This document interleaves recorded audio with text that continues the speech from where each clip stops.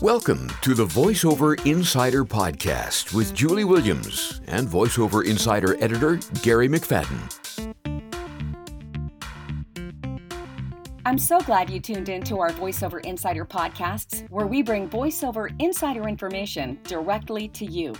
You can sign up to be notified every time we've got a new free podcast or other insider information regarding voiceovers at voiceoverinsider.com. I'm Julie Williams.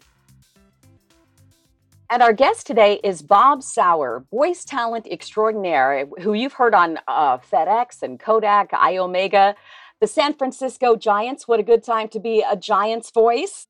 BGEA, HP, many others. In fact, this man is so amazing that that talent come to him for information on how to build their businesses. Welcome, Bob Souer. Well, hello, Julie, and thank you very much for having me.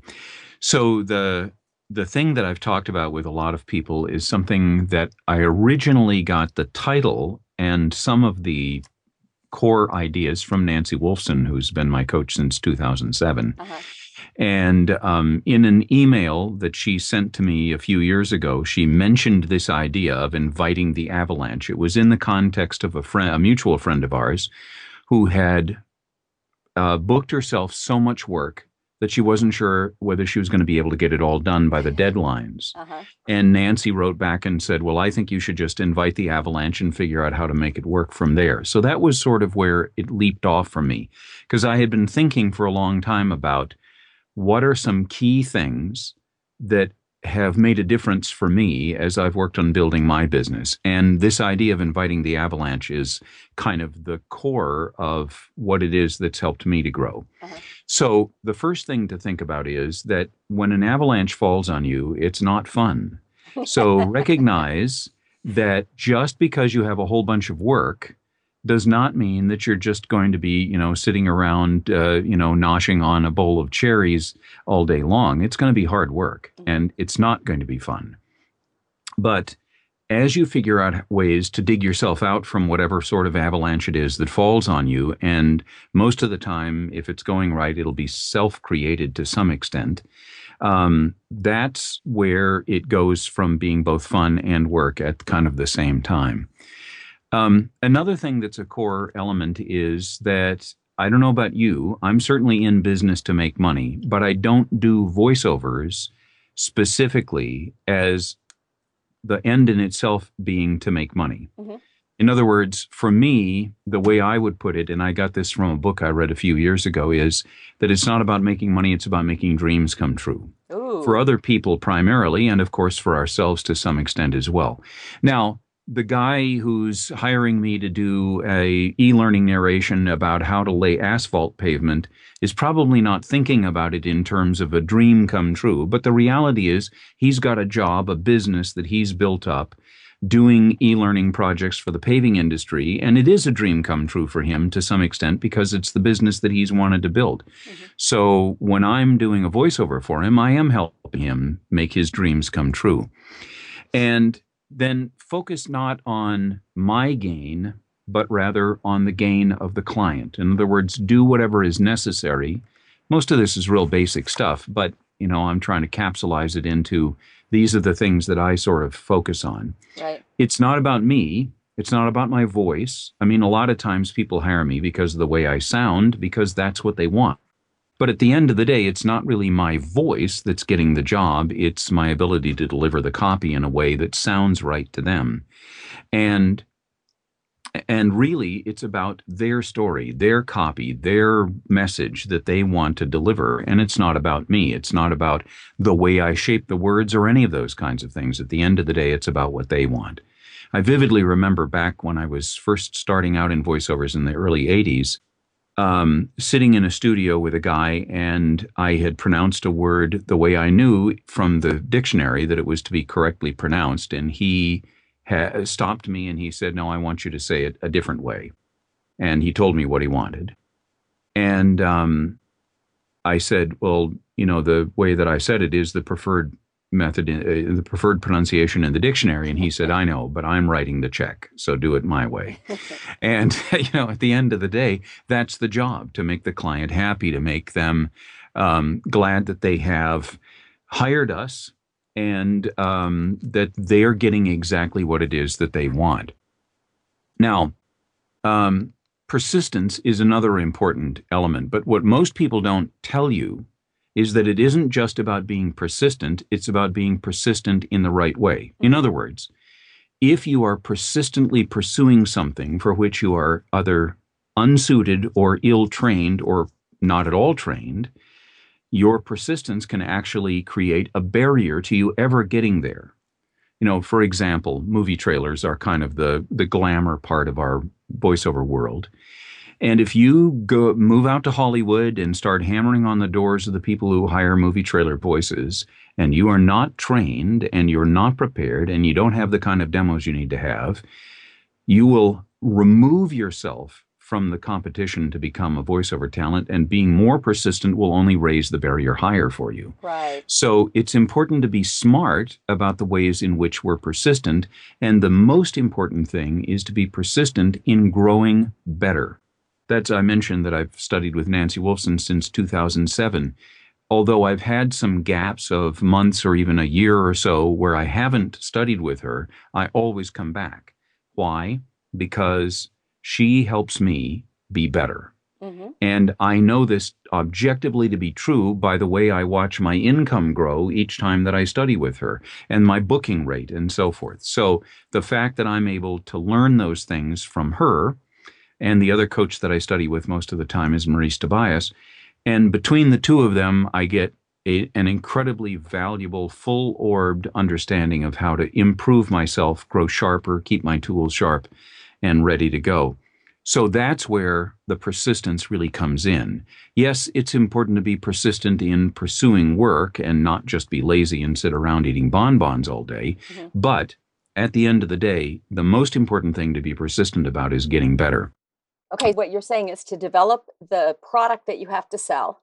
Exactly. Continuing with professional development and market it smart rather than too heavy. I mean, too heavy can be okay if you do it smart, but if you just do it heavy but don't worry about being smart, you might be basically counterproductive. Yes. I'll give you an example. I do a fair number of audiobooks, and there's a convention every year, usually in New York City. It's a one-day-long event called APAC, or the Audio Publishers Association Convention. Now, I've been to the last few of them, and one of the things that I've observed over and over again is people who go to the event who are relatively new to being narrators, and they're really anxious to get their work. Maybe they've done a few books on ACX or whatever, but they don't have a lot of experience yet, or they don't have a lot of professional contacts. Mm-hmm. And I see them go around the convention, and every time they spot somebody who's a producer or who works for a publishing company, they're in their face giving them a business card and asking them, how can I get on your roster of talent? Mm-hmm. Now, reality, if you never ask, it's unlikely that you're going to be invited to be on the roster of a publishing company. But the place and the time and the way to do it is not to get in somebody's face and to shove your stuff in their face. I even remember seeing 2 years ago a guy walking around who had CDs of his demos with him at that convention. Now, whether somebody wants to get a CD or not is sort of immaterial, but nobody wants to go home from a convention with a bunch of extra stuff they have to carry home in their luggage on the plane. So that's probably not the best way to go about it. So that kind of heavy-handed pushing yourself on other people is almost certainly not going to work most of the time. I think it's much smarter to find out what somebody wants, get their business card, and follow up with them afterward if you're at a convention or some kind of an event, rather than the other way around. Because if you give them your card, it's up to them to get back to you. But if you get their card, and then you follow up politely and making sure that you investigate the ways that they want to be contacted. For example, in the audiobook world, every publisher has on their website, if you want to be one of our narrators, here are the steps you need to do. They give you the addresses, the phone numbers, whatever it is, and this is the way you need to go about it. If you don't follow their rules, chances that you're going to be heard are extremely low, if at all. Mm-hmm. So that's just an example. Another thing that I talk about a lot is what I got this from Roy Williams, the Wizard of Ads guy in Austin, Texas. the power, the exponential power of the ELBs, the magical little elbs, exponential little bits. In other words, no matter what, every single day, don't go to bed until you've done something to advance your business. It doesn't matter how small it is. It might be sending out a single postcard. It might be sending an email or checking somebody's website, like an audiobook. Go to a publisher's website and see what the submission details are.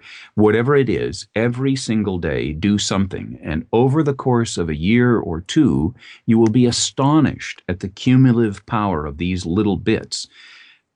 If you let huge chunks of time go by and you don't do anything, though, you've lost all that momentum that you've created. And doing something every single day is incredibly powerful. There isn't just one right way to become successful in voiceover. In fact, there are probably more ways to be successful in voiceover than there are people doing voiceovers, because some people have found success and then they found success again a second or third or even 20th time. And then one of my key things that I really feel strongly about is to love your clients. A number of years ago, I heard somebody talk about the difference between a customer and a client. A customer is somebody who buys something from you. A client is somebody you take care of. Now, to me, I don't have any customers. I only have clients. Now, they may look at me as if I treat them as a customer, from their perspective. In other words, I can't control how they look at me. But for me, I look at them as clients, as people that I care for and that I provide for and do everything I can to meet their needs, even if it's something that doesn't have to do with voiceover. A number of years ago, somebody needed to get flowers delivered to somebody who was in the hospital, and I just happened to be in a position where I could take care of that, so I did. I mean, there was nothing voiceover involved in all. It was just doing a kindness for somebody. But it also made a memorable impression on that person. Now, I wasn't doing it primarily to make the impression. I was doing it to be helpful. Right. And I think that that's the way. So I talk about it as loving your clients.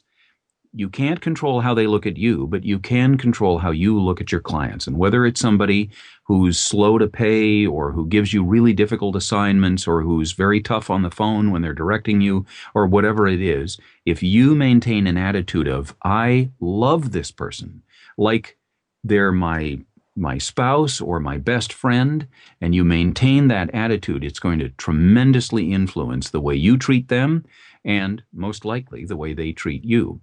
And when you love people and you're not afraid to express it from time to time in tangible ways by sending a thank you gift or a handwritten note or whatever it is, you build a relationship with people, and at the end of the day, that's the goose that lays the golden eggs. And you know this, Julie, at least as well as I do, that clients who hire you again and again and again, that's the key to being successful in the long run. Right. If you have to constantly search for new clients all the time, auditioning and, hoping and dreaming and throwing darts against the wall or whatever it is, prospecting, cold calling, whatever it is, I'm not arguing against any of those things. I'm simply saying at the end of the day, the most valuable clients you have are the ones you have. And and on those days when you're really, really tired, or you're just like, I don't feel well, or I just need to take a break.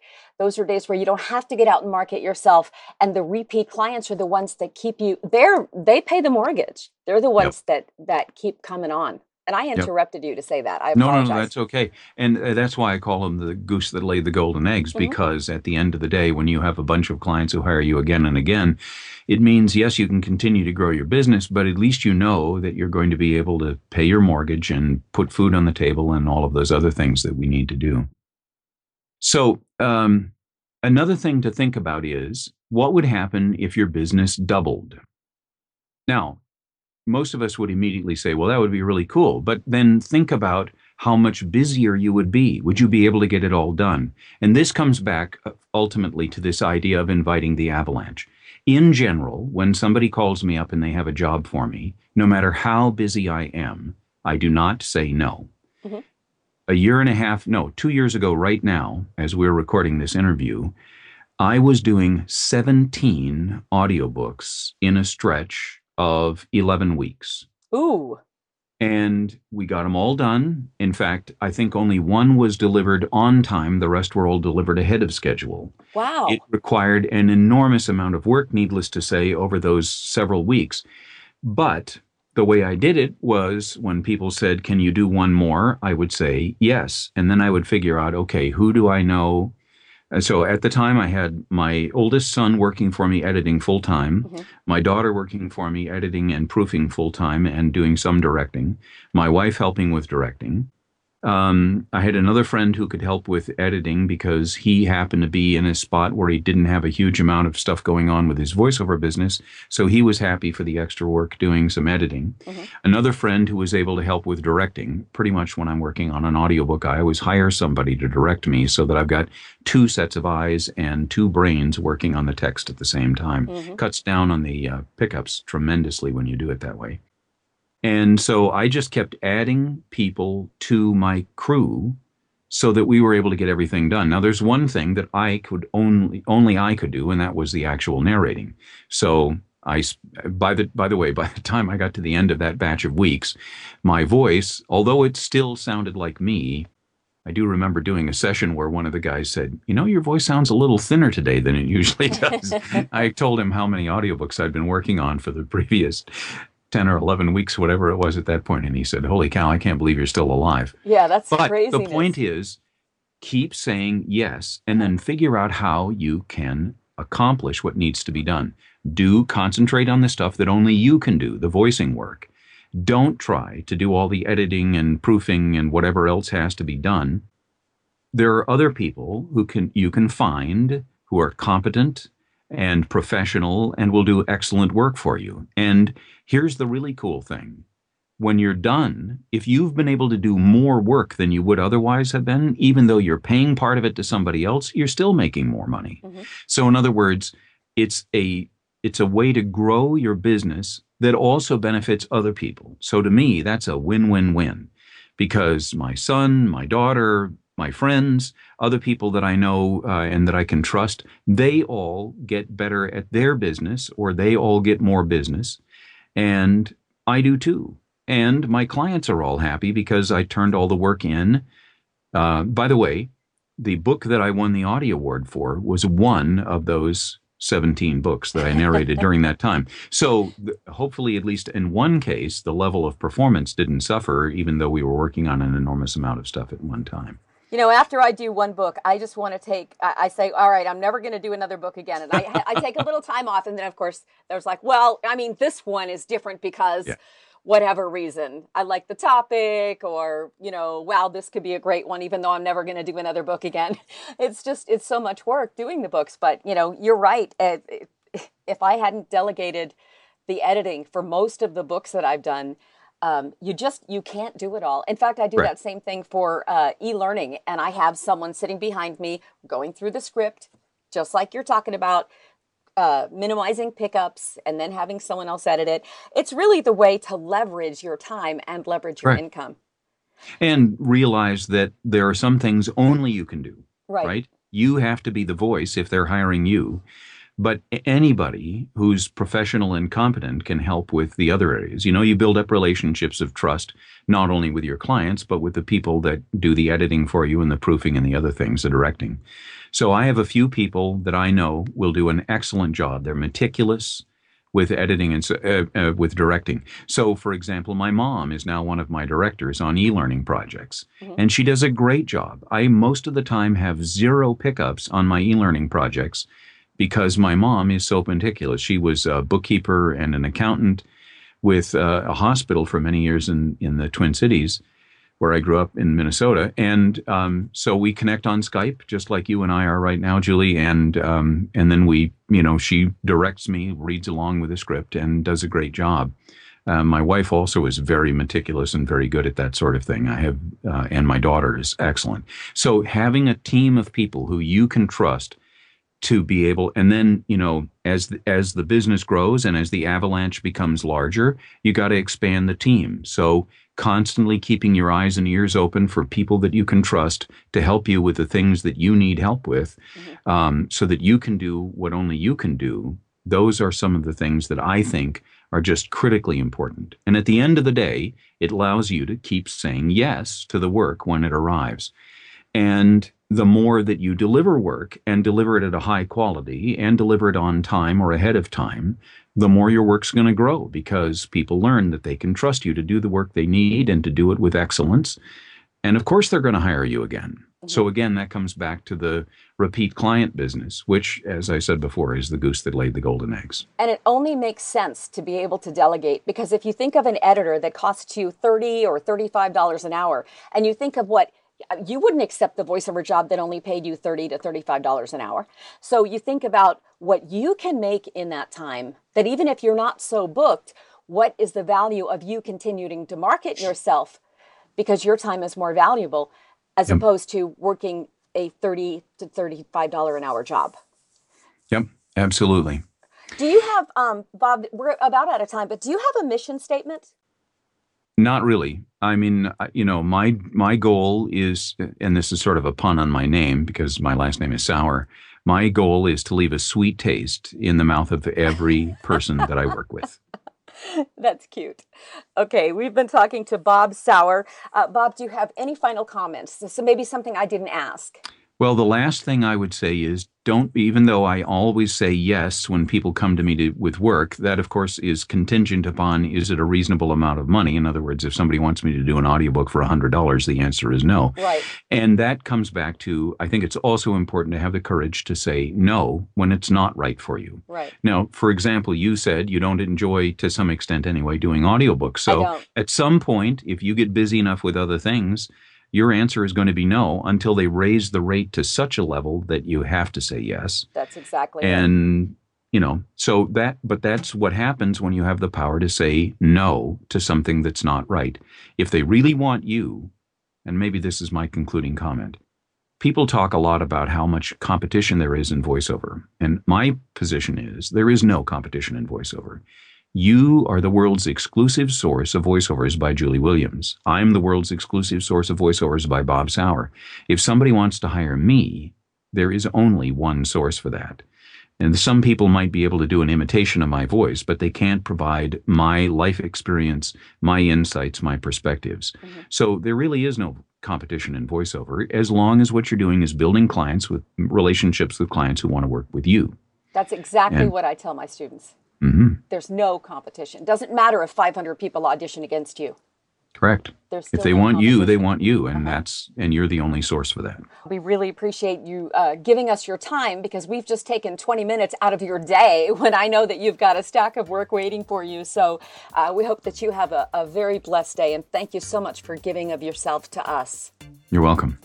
Thank you. And now, the McFadden Minute. Hi, this is Gary McFadden. Last time I was talking about dealing with mouth noise, and I mentioned a strange yet effective item called the neti pot.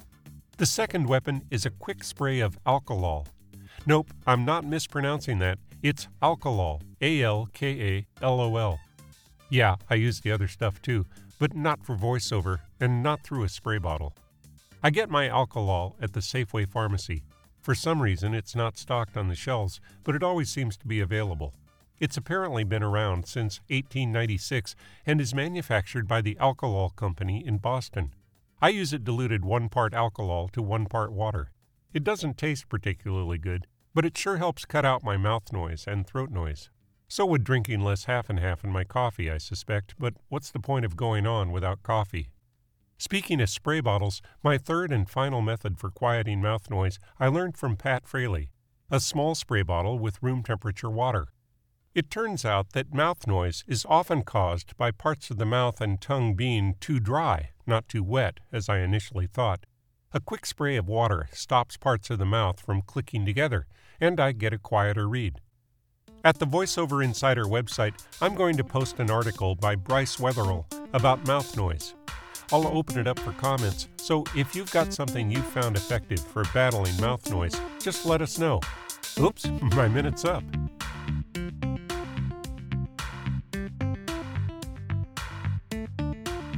You've been listening to the VoiceOver Insider Podcast with Julie Williams. Be sure to join us next week for more VoiceOver Insider information and another edition of the McFadden Minute.